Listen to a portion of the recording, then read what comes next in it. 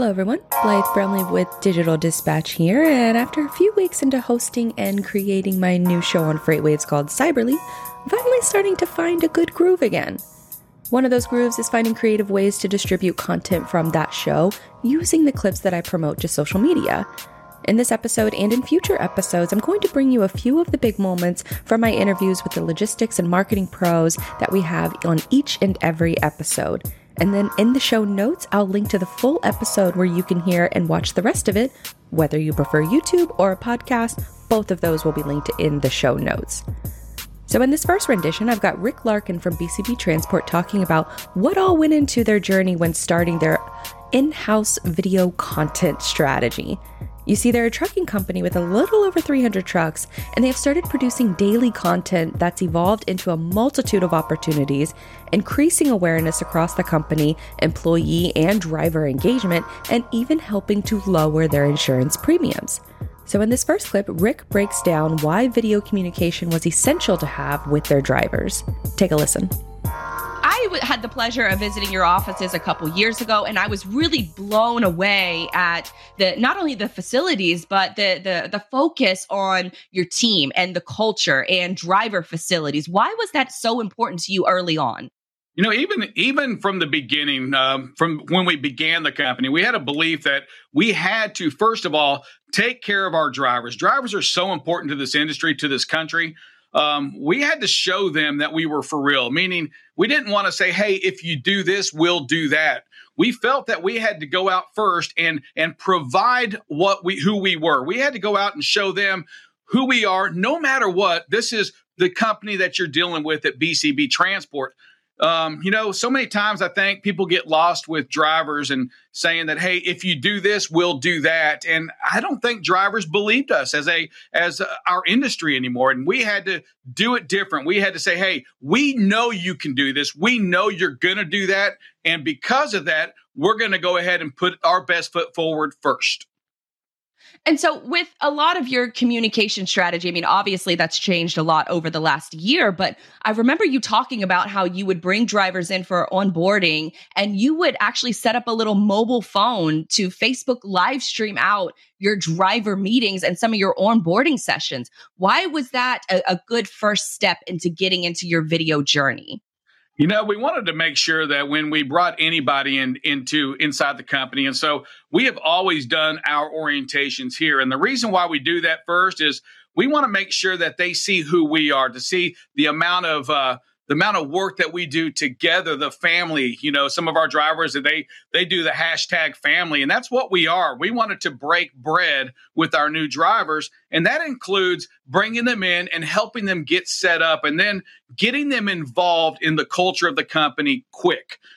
When a driver comes in here and on day one and day two, they're breaking bread with us. Remember, we feed our people right here, especially before COVID. They would come in and we had the food, and it wasn't to-go orders. It was actually made right here in the kitchen, inside of in our office. So the culture had to be, show them we're different than anybody else, because we wanted to make sure they knew that this isn't heaven, right? We're not perfect, but when they break bread with you, when you talk to them, sit across a table, I think when you make mistakes, it's easier for them to talk to you and come to you as opposed to leaving you saying, well, that's not what you told me. Yeah, absolutely. I couldn't agree more. And some of those communication tactics that you've had have actually evolved. You're now sitting in what was once an empty office that you transformed into a full-on studio space. What was the catalyst for making that decision that said, hey, we're going to do a little bit something more than a Facebook live stream on a mobile phone, which is fine, but what you have now is fantastic. Yeah, you know, when we started it off, it was in an office and we had 2 microphones set up and we would look at each other, and it was the most, it was us giving it all we had, right? But it needed a little bit more. You know, we felt that our drivers deserved a little bit more. We felt that we needed to make sure that we explained things, we communicated to our drivers a little bit more. And what better way we learned and we believed in that to say, hey, you know what? If we're going to communicate, if we need to talk to our drivers, we want to to review safety things with them. We have got to create a platform that allows them to join in and be part of it. And Blythe, with that meant that we had to step our game up. We had to create a show. We have characters on the show. Heck, we got a producer that we hired to produce the show. So it was different, but you know what? If you believe in your drivers, you believe in safety, if you believe in spreading a culture, there's not a better way to do it than how we've done it here. And it's continued to go. We just put our third camera up, Blythe. We have camera 1 that we're looking at now. We have another camera. And we have one more.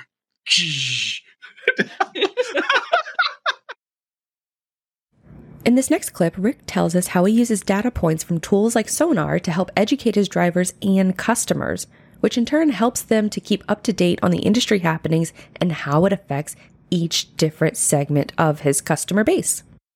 Talking about safety and how that's been such a core component of your content that you've been creating over the years, how has that evolved into now you're doing more news-based stories? You're covering, the Suez Canal blockage of the Ever Given and some of these other hot button issues. How has that evolved, and what are some of those topics that you're passionate about covering? Yeah, so when we're getting this show ready to go, and our goal is to have it ready to go for 8 hours, and around the middle of May, what we're doing is creating some segments, and that means we've got to find folks. We had a DOT officer in here the other day. We want to bring in knowledge to our drivers, knowledge to our customers that have to do with our industry. And I know there's some folks out there doing it right now. But Blythe, what I want to come from is a different angle, an angle that first and foremost is really addressing our drivers.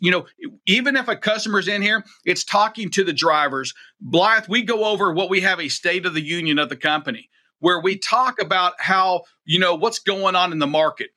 I believe drivers need to know what's going on in the market. They need to be educated on if the freight's slow, if the freight's heavy, on productivity.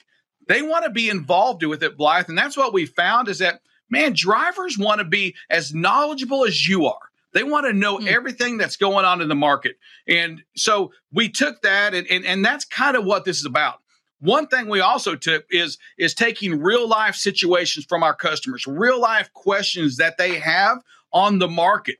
And we address those as well. It's in our Freight and Review. And that's what it is. Those are questions from our customers asking questions like driver shortages. And I talked about utilization yesterday. And you could probably, if you watch that, boy, I am passionate about utilization. I'm passionate about accountability. And while we may have a driver shortage, there are a lot of things that we as a trucking company, we as shippers and receivers can do to maximize more utilization in these tractors. And so with a lot of these topics, you just mentioned something that was really interesting is that it's not just the driver communications anymore. You're taking some of these videos and some of these topics and you're sending it out to your customers. Is that correct? That is absolutely correct. Right after the show today, we're going to create one of the Freight and Reviews, but it really has to do with a customer and their question asking, "Hey, why the rate increases out of Dallas?" And I'm going to address it to them with the show, send it to them, but I'm going to use that to kind of help educate all the shippers, all the brokers. We have brokers that we know that call us up too and just say, "Hey, why? What is going on? How come I can use to sell this load for $1.90 and now every time I take that load, I'm losing 45 cents a mile? Why is that?" And what we try to do is use the knowledge. And we have a great, we love Sonar here. We love the FreightWaves community, but we use that Sonar data to make sure it makes sense. And Blythe, I think, and I do believe this. I believe because we do trucking, we do brokerage, we have a warehouse, we do intermodal, because we actually participate in all of those, we have a little bit better maybe understanding of what that data means than most companies do. In our last clip, Rick breaks down how he got his drivers to start engaging with his video content, and that was by paying them. Yes, he paid his drivers to listen in on the content that they were creating. In turn, this strategy helped his drivers fill that educational gap that resulted in better safety practices and a lower insurance premium. Here's Rick's final word on BCB Transport's video communication strategy.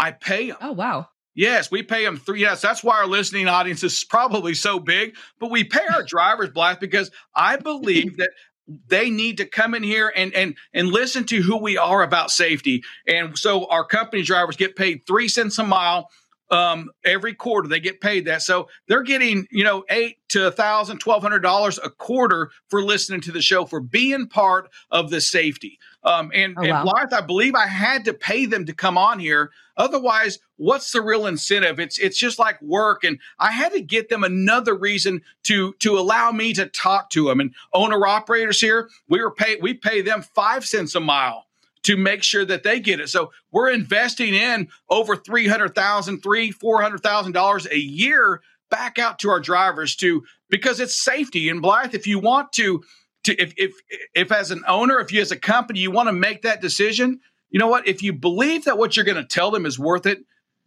pay them to be on it. Give them a reason, because kind of going what I was telling you before, you can't just say, hey, be safe, and then I'll give you this. We're going to invest in you. As a matter of fact, I believe in your safety as a driver. I believe that I'm going to give you, and we're going to be involved with each other so much that I'm going to invest in you to be on this show.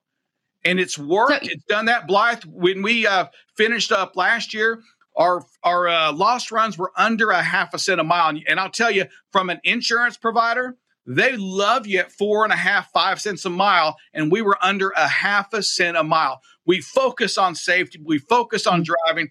If you really do believe that safety is a value, isn't it worth investing into your drivers to get them to be part of who you are? And before you know it, they're I like to say they would be on it anyway, but who knows, right? It doesn't hurt paying somebody. Right. And it almost sounds like, it sounds like it's an investment into the quality and the overall production and your safety ratings. It's showing in your insurance rates. So when companies talk about, well, why should I get started with video?